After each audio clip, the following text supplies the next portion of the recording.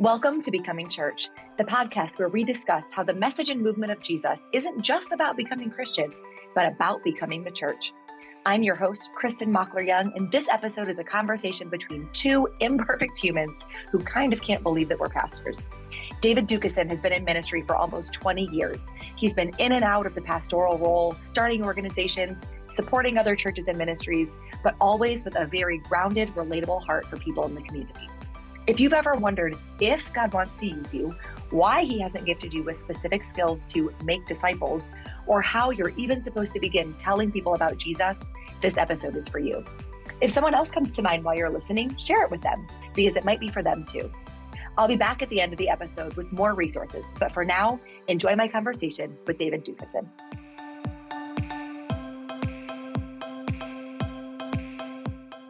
Well, David, thanks for being on the show this morning. So glad to have you with us. Absolutely. It's been looking forward to this one. So you are now, as I like to do when I interview people, even people that I know, I was stalking your website. I was going through your bio and all the things. So you're a pastor. You've done multiple church plantings. You've started organizations, so many things, but tell us what you're up to right now.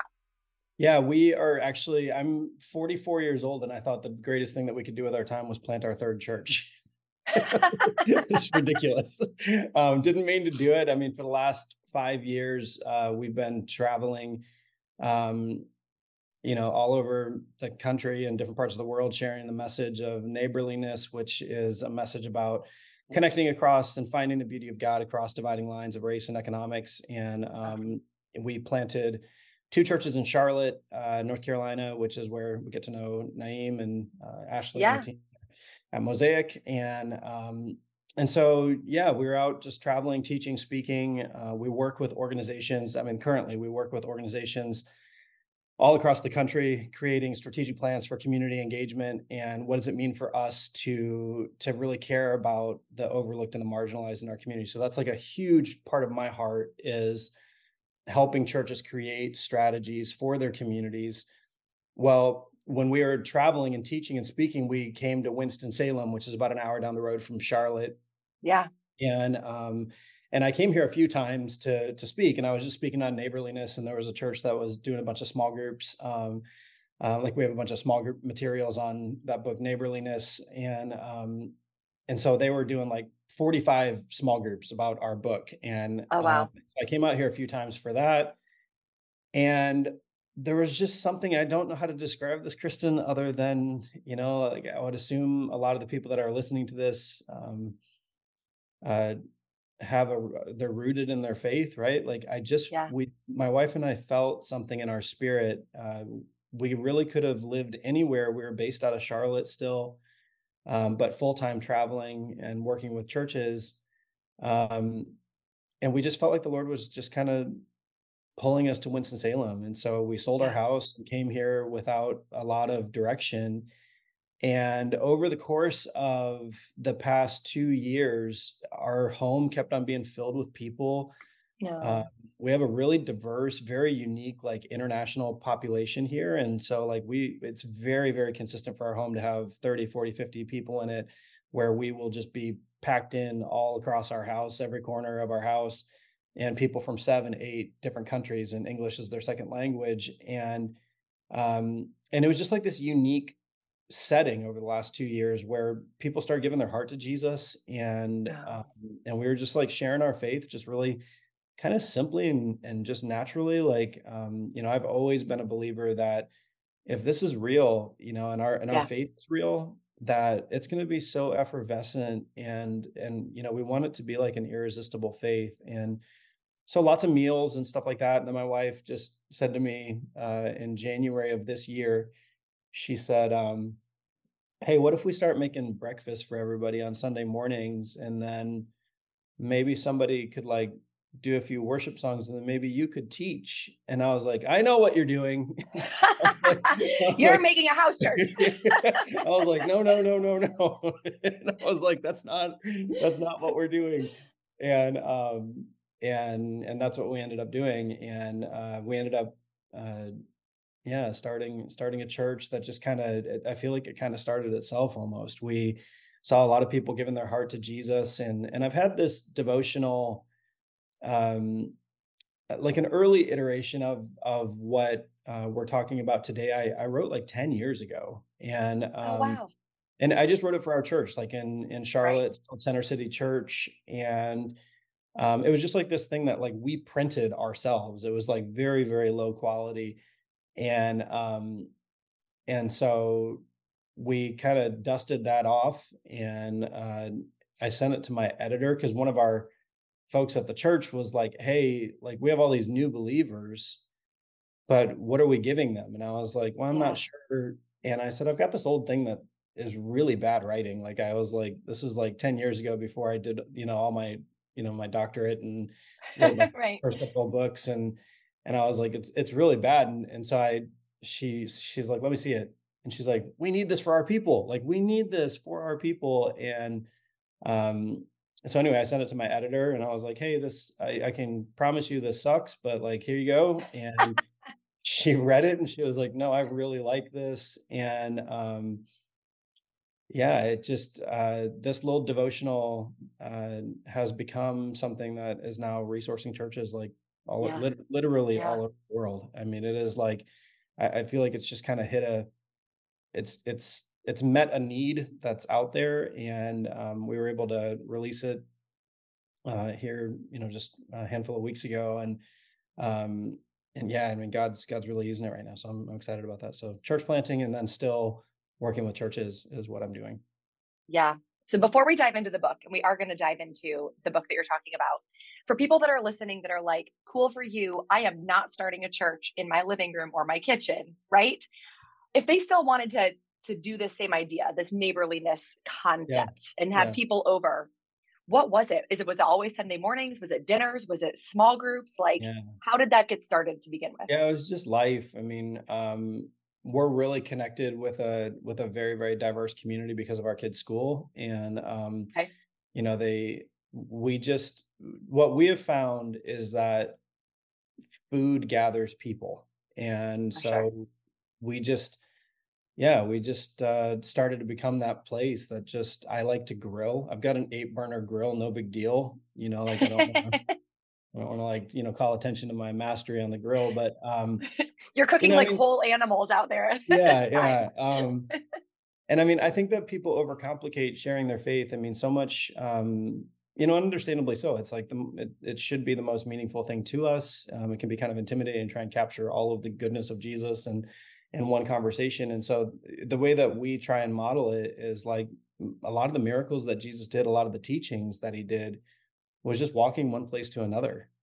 Yeah. And that was it. And so we've just tried to say, okay, let's walk with people from one place to another. Let's be really intentional about like letting people know that they're loved. And so yeah, I mean this community was formed because of hospitality and love, and we didn't even mean to do it. And so now, it's meeting on Sunday mornings and stuff like that. But still, I mean, the vibe is, whether it's our house or somebody else's house, it is very much a community that just gets together, we eat together, and we use any excuse, sports on TV or, the Grammys, or it doesn't matter. Yep. I love it. We're gonna do whatever it takes to just get people together. And then when we get them together, we don't always talk about Jesus. We just show love. And so it's kind of that model of walking one place to another with people. That is so beautiful. I love that so much. And I hope our listeners take that as permission and freedom and also maybe no excuses. Yeah, Like you said, we overcomplicate it, right? You yeah, don't have to have a curriculum or a study. You just make up a reason to yeah, gather people together and then just be kind to them, show them love, show them acceptance, yeah, invite them in. yeah. And Kristen, I mean, I think one of the biggest things is that we've professionalized ministry. When like Ephesians 4, it talks about that these are the gifts given to the church: apostles, prophets, evangelists, shepherds, and teachers. Well, most pastors have the shepherd teacher gift where they're walking with people and teaching people about Jesus. I mean, you have an amazing teaching gift, Kristen. Thank you. Um, and and so it's like those aren't jobs in the Bible. Those are Right. gifts given to the church. And so it's like, so it's we can't professionalize ministry. We have to, there are people who I'm an advocate for to be paid to do ministry, but ministry just happens, that the apostolic gift is the entrepreneurs and the business leaders, and the prophetic folks are the, people that see things in black and white and kind of call things out to point us towards Jesus. The evangelist gift is the people gatherers, like the ones that Yeah. can get people in a room. The shepherds are like, people that care for each other, counselors and stuff like that, teachers teaching. So it's like we all have these gifts, and if we just do our part, the kingdom of God is going to advance. And so for us, like, we just have really worked hard to try and show people this is not the job of pastors who are paid to build community. Like, it's our job together to build Right. community. And Right. so in that, and I know that we haven't gotten into the book yet, but that's the whole reason that I wrote this book, was to put it in the hands of our people to say, it's not my job to disciple your friend. Right. Right. Like I literally wrote this for our community so that they would walk with their friends. And so that's been one of the biggest surprises to me, is that other churches are doing that now too, is like, you know, taking on kind of that ethos of, we're going to use this as a tool to help people, give them the words to say on how to walk with their friends. And so to me, it's just, let's get together, let's eat, let's have fun. And, we don't always have to talk about Jesus to share his love. Right. Right. I mean, yeah, that's kind of the heart of this whole podcast, right? Is that, like you said, the gifts were given to the church, which is everyone listening, which is Yeah. literally everyone. Like, how else Yeah. can I say everyone, you Yeah. know? And so let's talk about it. Your book, Tomorrow and the Days to Come. See, my copy has a sticker right here because we have this actually at our resource center Oh, at that's cool. Mosaic. We have what's called a 10-minute party. So people come by after service for 10 minutes. We talk to them, we give them a party favor, answer their questions, try to get them connected. And we've got different That's books up awesome. there that we swap out monthly. Yours stays though, because it is Yay. a highly recommended resource for people who are either new to church, new to their faith. You know, I think the good thing about having a variety of resources is that everybody can find something for them, right? Yeah. But you talked about how there was a missing need when you wrote this, right? Yeah. Like, what was the motivation specifically? Talk to us about Yeah. that. For me, it was, we see the kingdom of God maybe a bit different than a lot of the general, resources that are out there that are pointing people to their first steps of faith.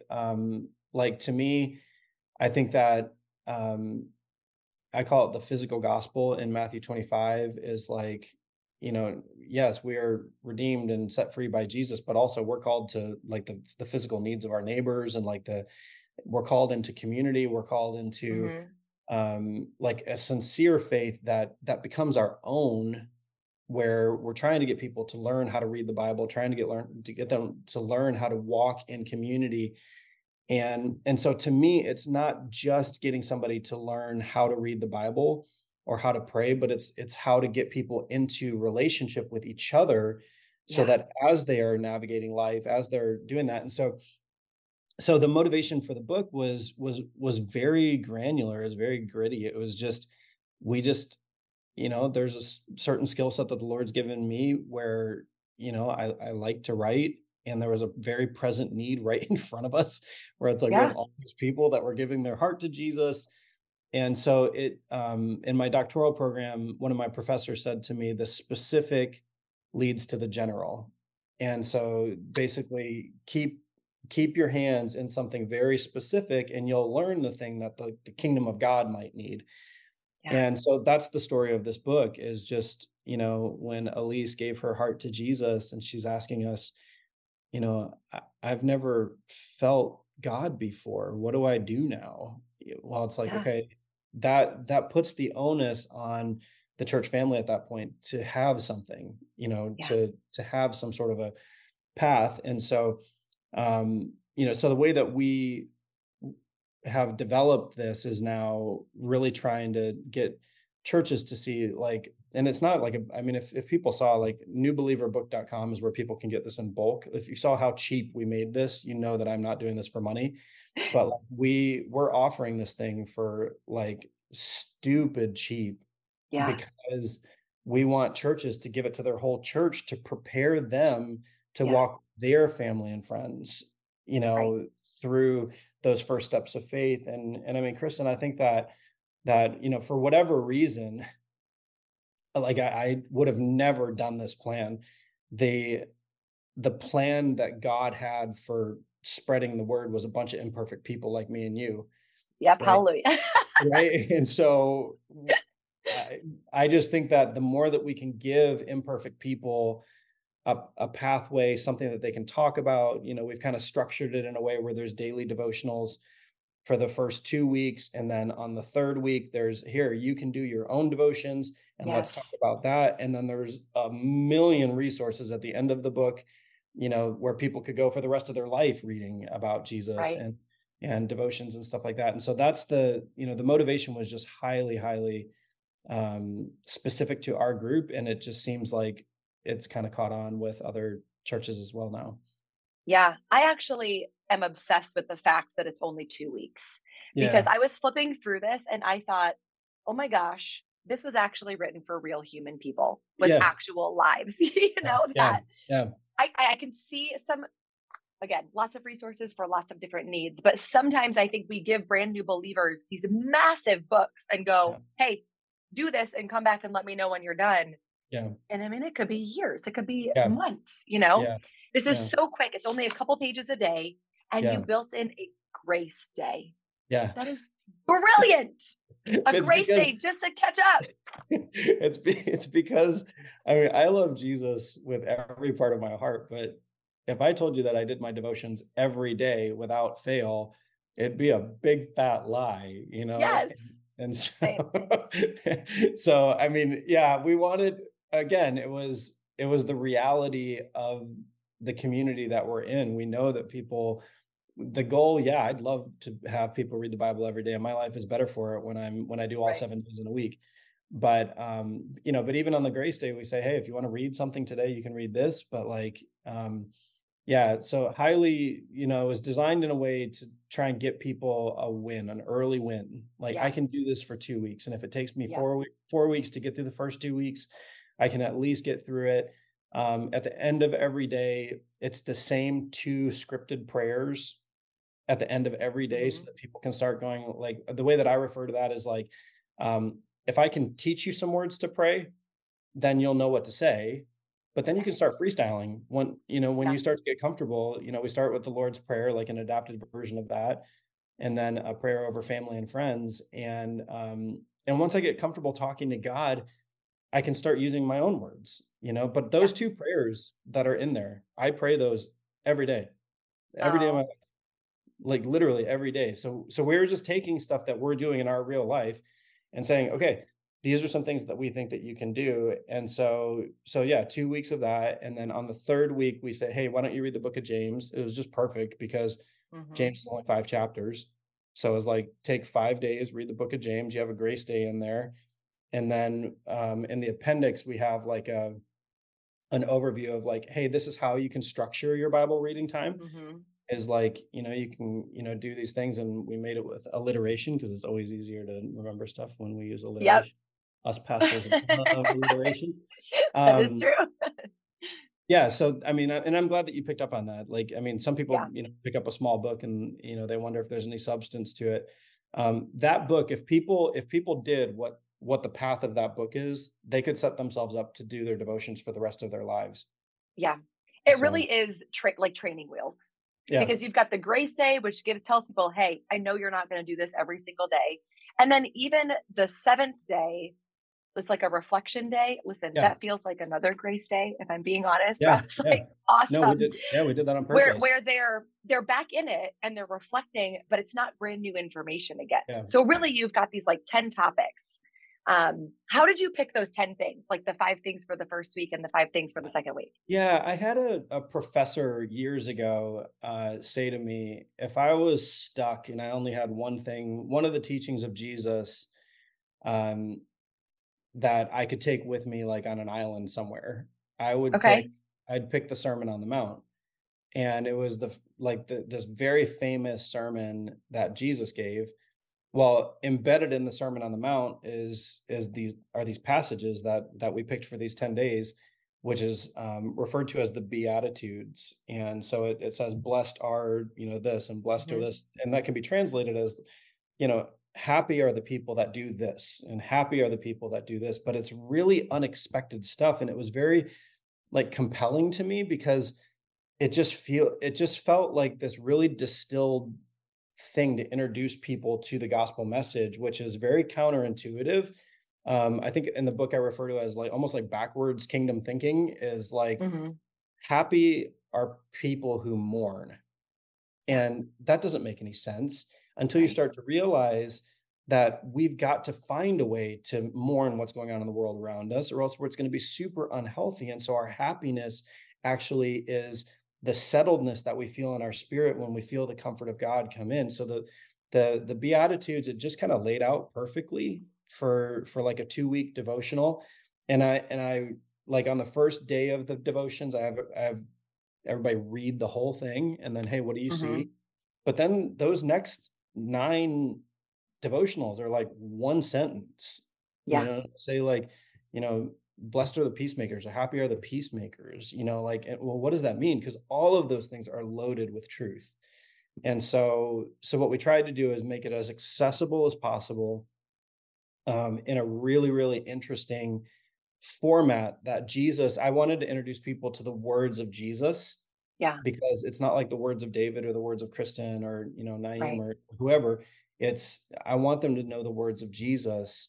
And so if we did it really short, we figured people could read it in 5 minutes if they wanted to and just get going on their day.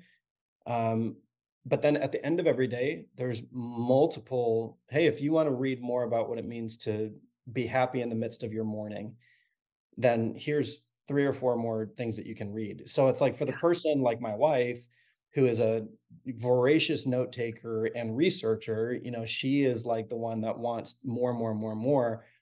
Well, when I was writing it, I was like, Dara, we need to add more for the people that want to read more. But we wanted to make it easy enough to where if somebody had 10 minutes that they could read through it, have some reflection questions, and we know that early in people's faith, they may not be in the rhythm or the discipline yet to spend 30 minutes Sure. soaking in the presence of God, Right. And so those 10 things were, it was just very symmetrical. It was very, it fit for a 2-week, devotional. And then, like I said, that third week is the book of James. We don't have devotions written for those, but what we did is we said, what you've learned the first 2 weeks, implement that into the next 5 days by reading James 1 chapter a day. So, that's how we chose that. What was it about James besides that it was 5 chapters? It's just surely there was something else. Yeah. Yeah. Yeah. I mean, yeah. I can just, I'm picturing you just like flipping through the Bible, like counting. Oh, that one okay, works. This one has 5. Perfect. Yeah. It's like Song of Solomon.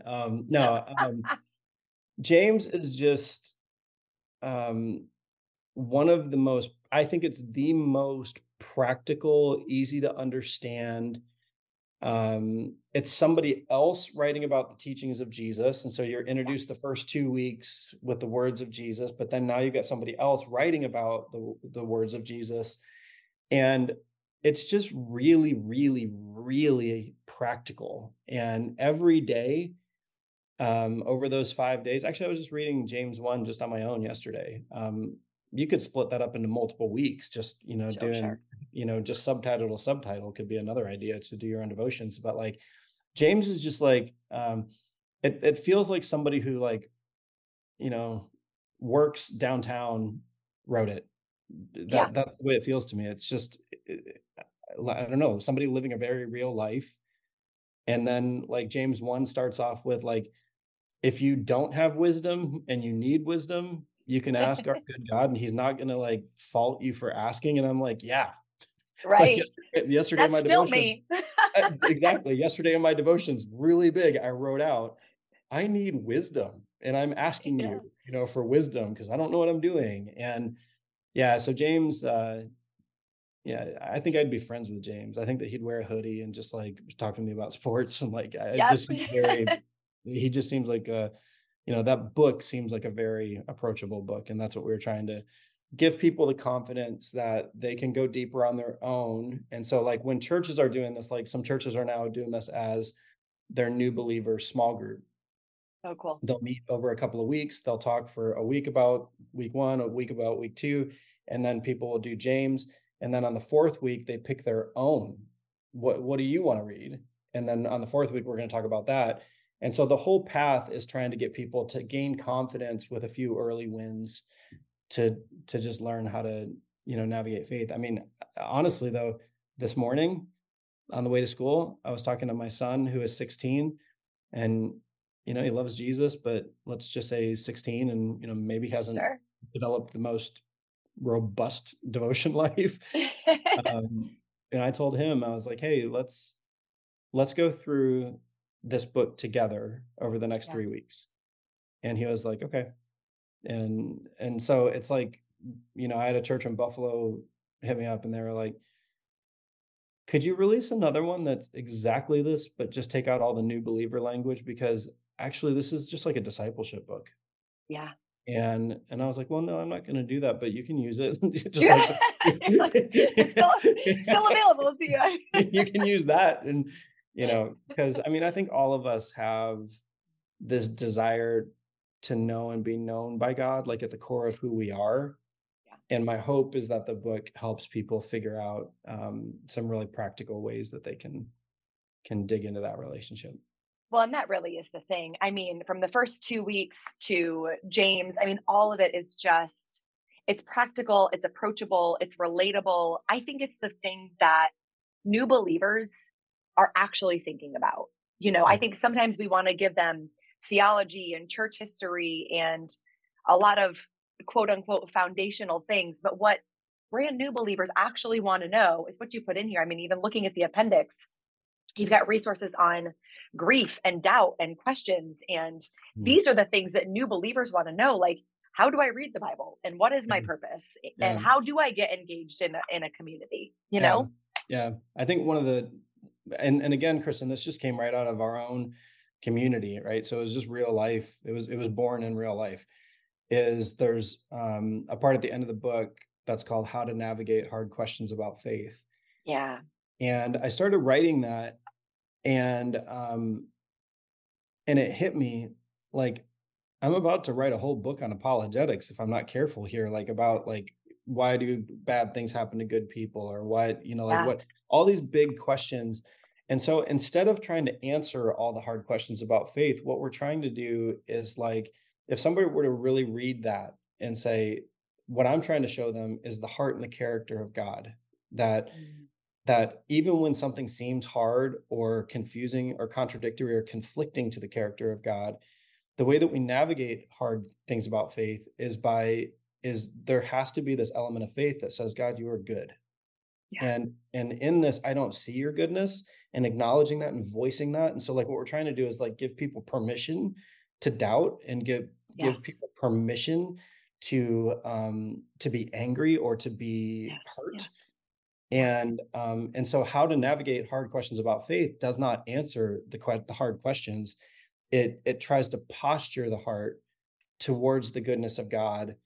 And then we give some practical tips on like, walking along some alongside somebody who maybe is farther along in their faith, and they've walked through seasons of loss or doubt, or like my wife and I, we can walk really closely with somebody who has lost a baby, because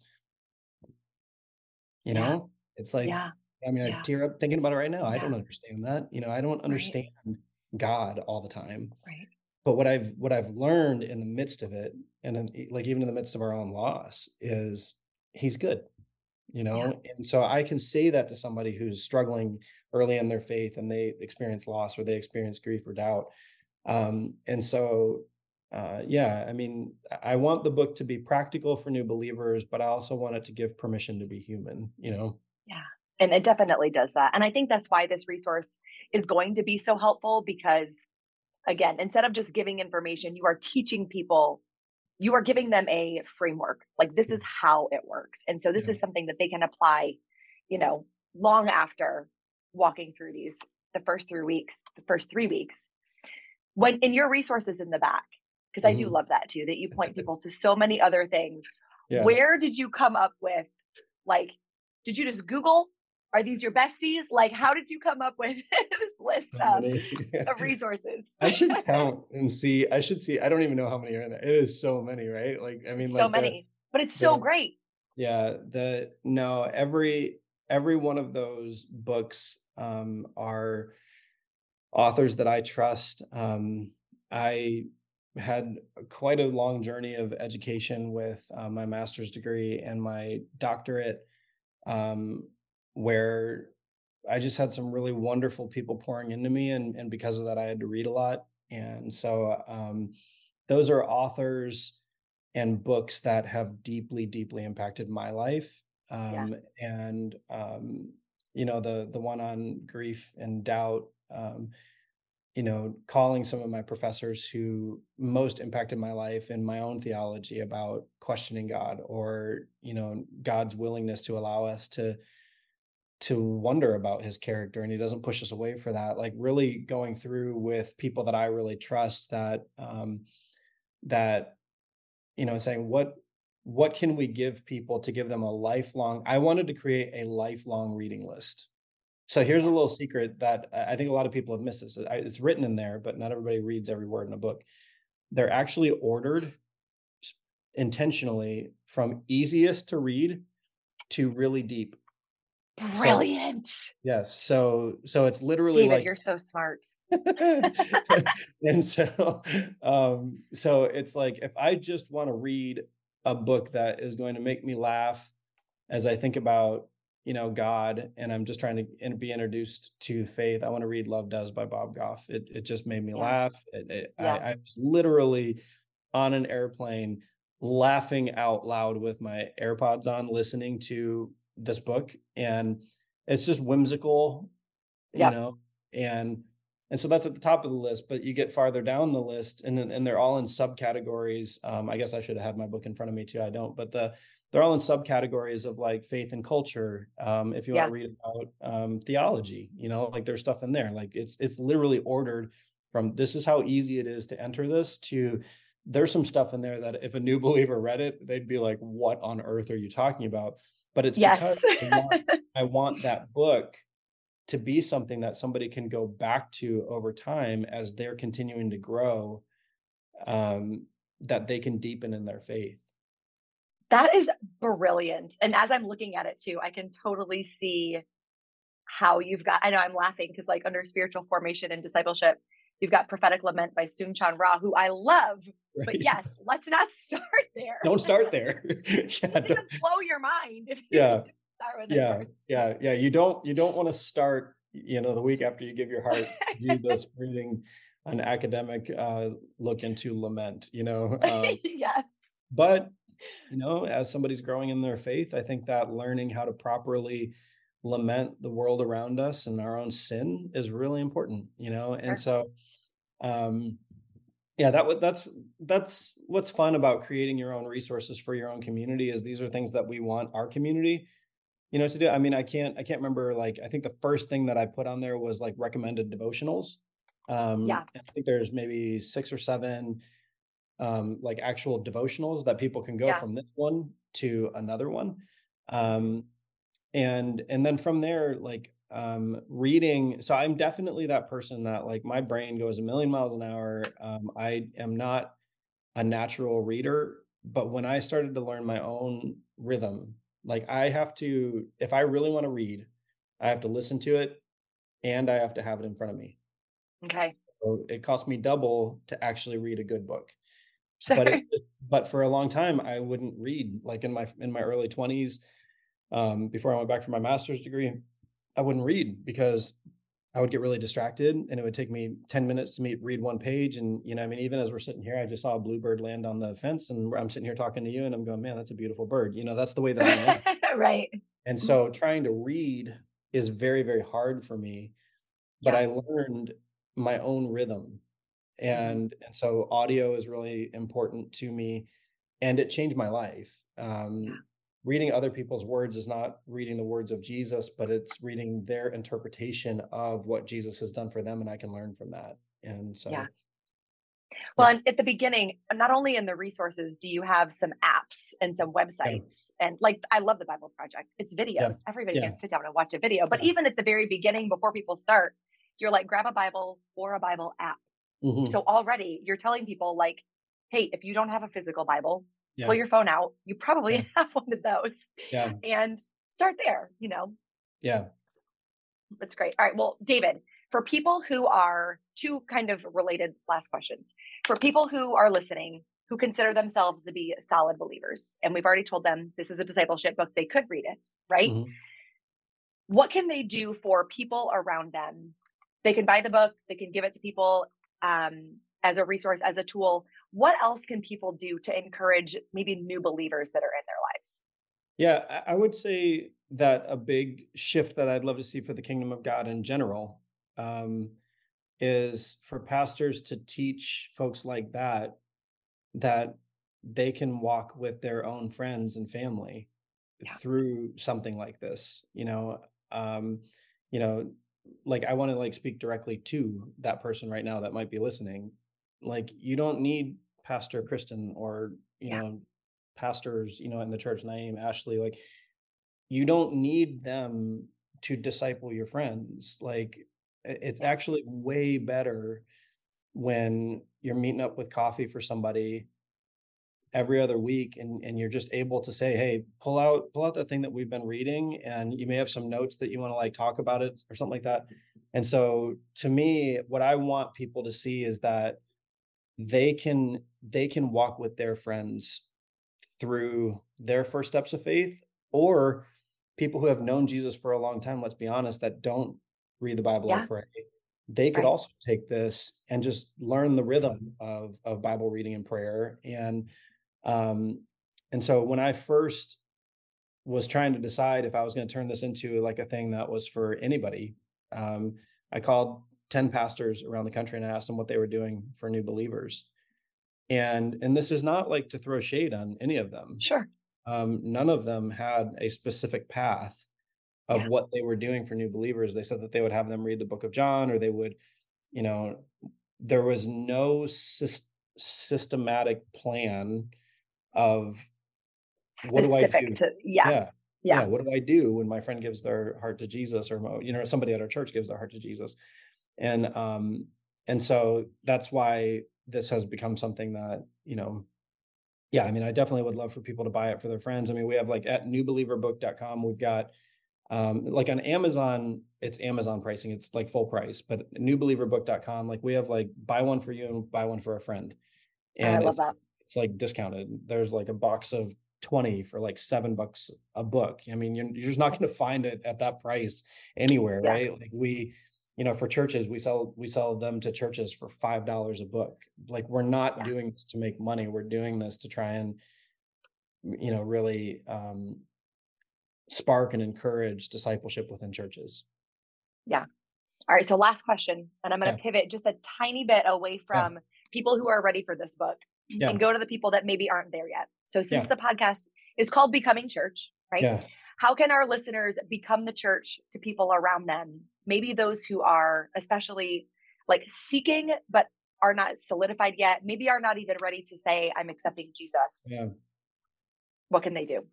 Yeah. I would say that God has gifted every single person with unique interests, abilities, and the more that you can live into those interests and abilities while taking your faith with you, I think the better. And so it's finding those moments to walk along somebody, like at the beginning of the interview we talked about that the model of Jesus was so much just walk from one place to another with people, whatever that looks like for us. But I think my encouragement would be, but be ready to pivot to Jesus when somebody is hurting, or be Yeah. ready to pivot when you sense that the Holy Spirit has given you a moment. So yes, like if you have an interest in, like anything in the community, anything that you would want to do, just remember you're taking Jesus with you into these different social settings, into, your work, into, your interest in, my family's like way into soccer. So we have a lot of soccer friends.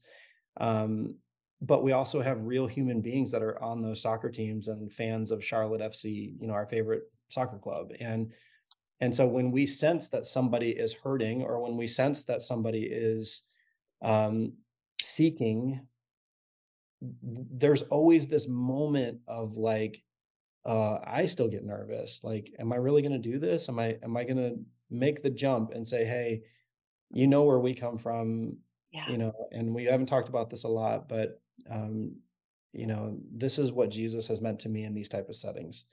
So it's just having that courage to walk with people, not trying to force our faith on them, but also having the courage. It's like patience and courage. I think that's what I would say is like patience to walk with people long enough to get to that moment where you have to have the courage to point to where our true source of life and hope and healing is in Jesus. Yeah. And like you said earlier, believing that those gifts for the church are for everyone. Yes. And that we all have, we don't have to have the right answer. We don't have to worry about. I love that you said that you still get nervous. Like that just, I think, breaks down so many, stereotypes of like, and this is literally my job, whatever. Right. But that we can all do this, and nobody has a perfect, script for it or whatever. So, one of the things that I really love that. One of my final thoughts would be, when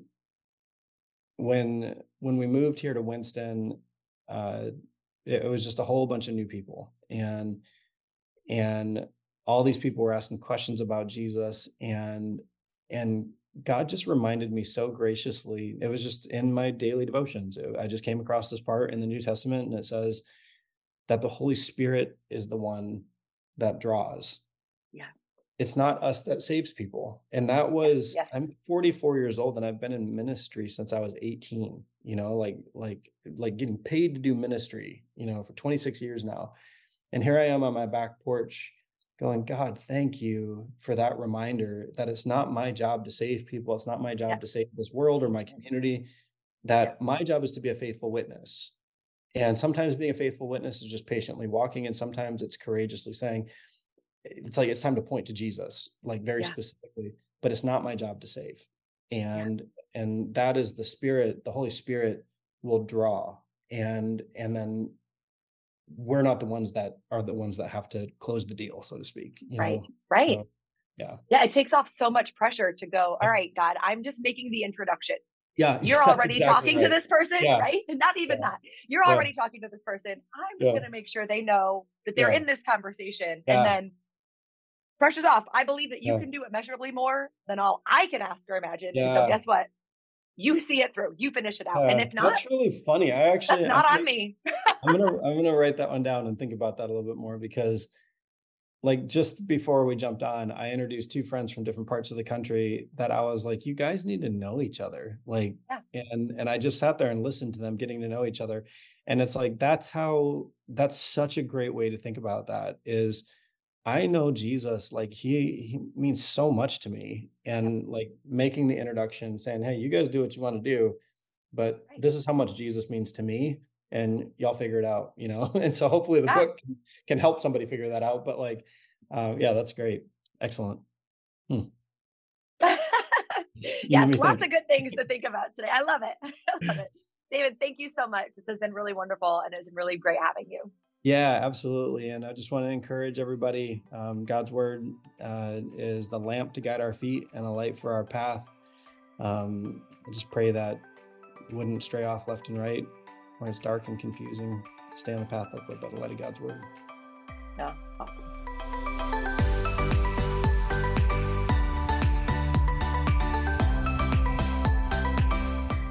That beautiful prayer of David's was the final prayer in his book, Tomorrow and the Days to Come, as well as a prayer that he prays over his people every single week. I love his idea of getting these books in pairs, one for you and one for a friend to do together. It's so much less intimidating to gift a book to a friend when you're just inviting them to go through it with you. And I am telling you, it is a quick and easy read. If you want to know more about figuring out what your spiritual gifts are and how God created you uniquely in order that he can work in and through you, check out the tools below where you can learn your spiritual gifts as well as your Enneagram.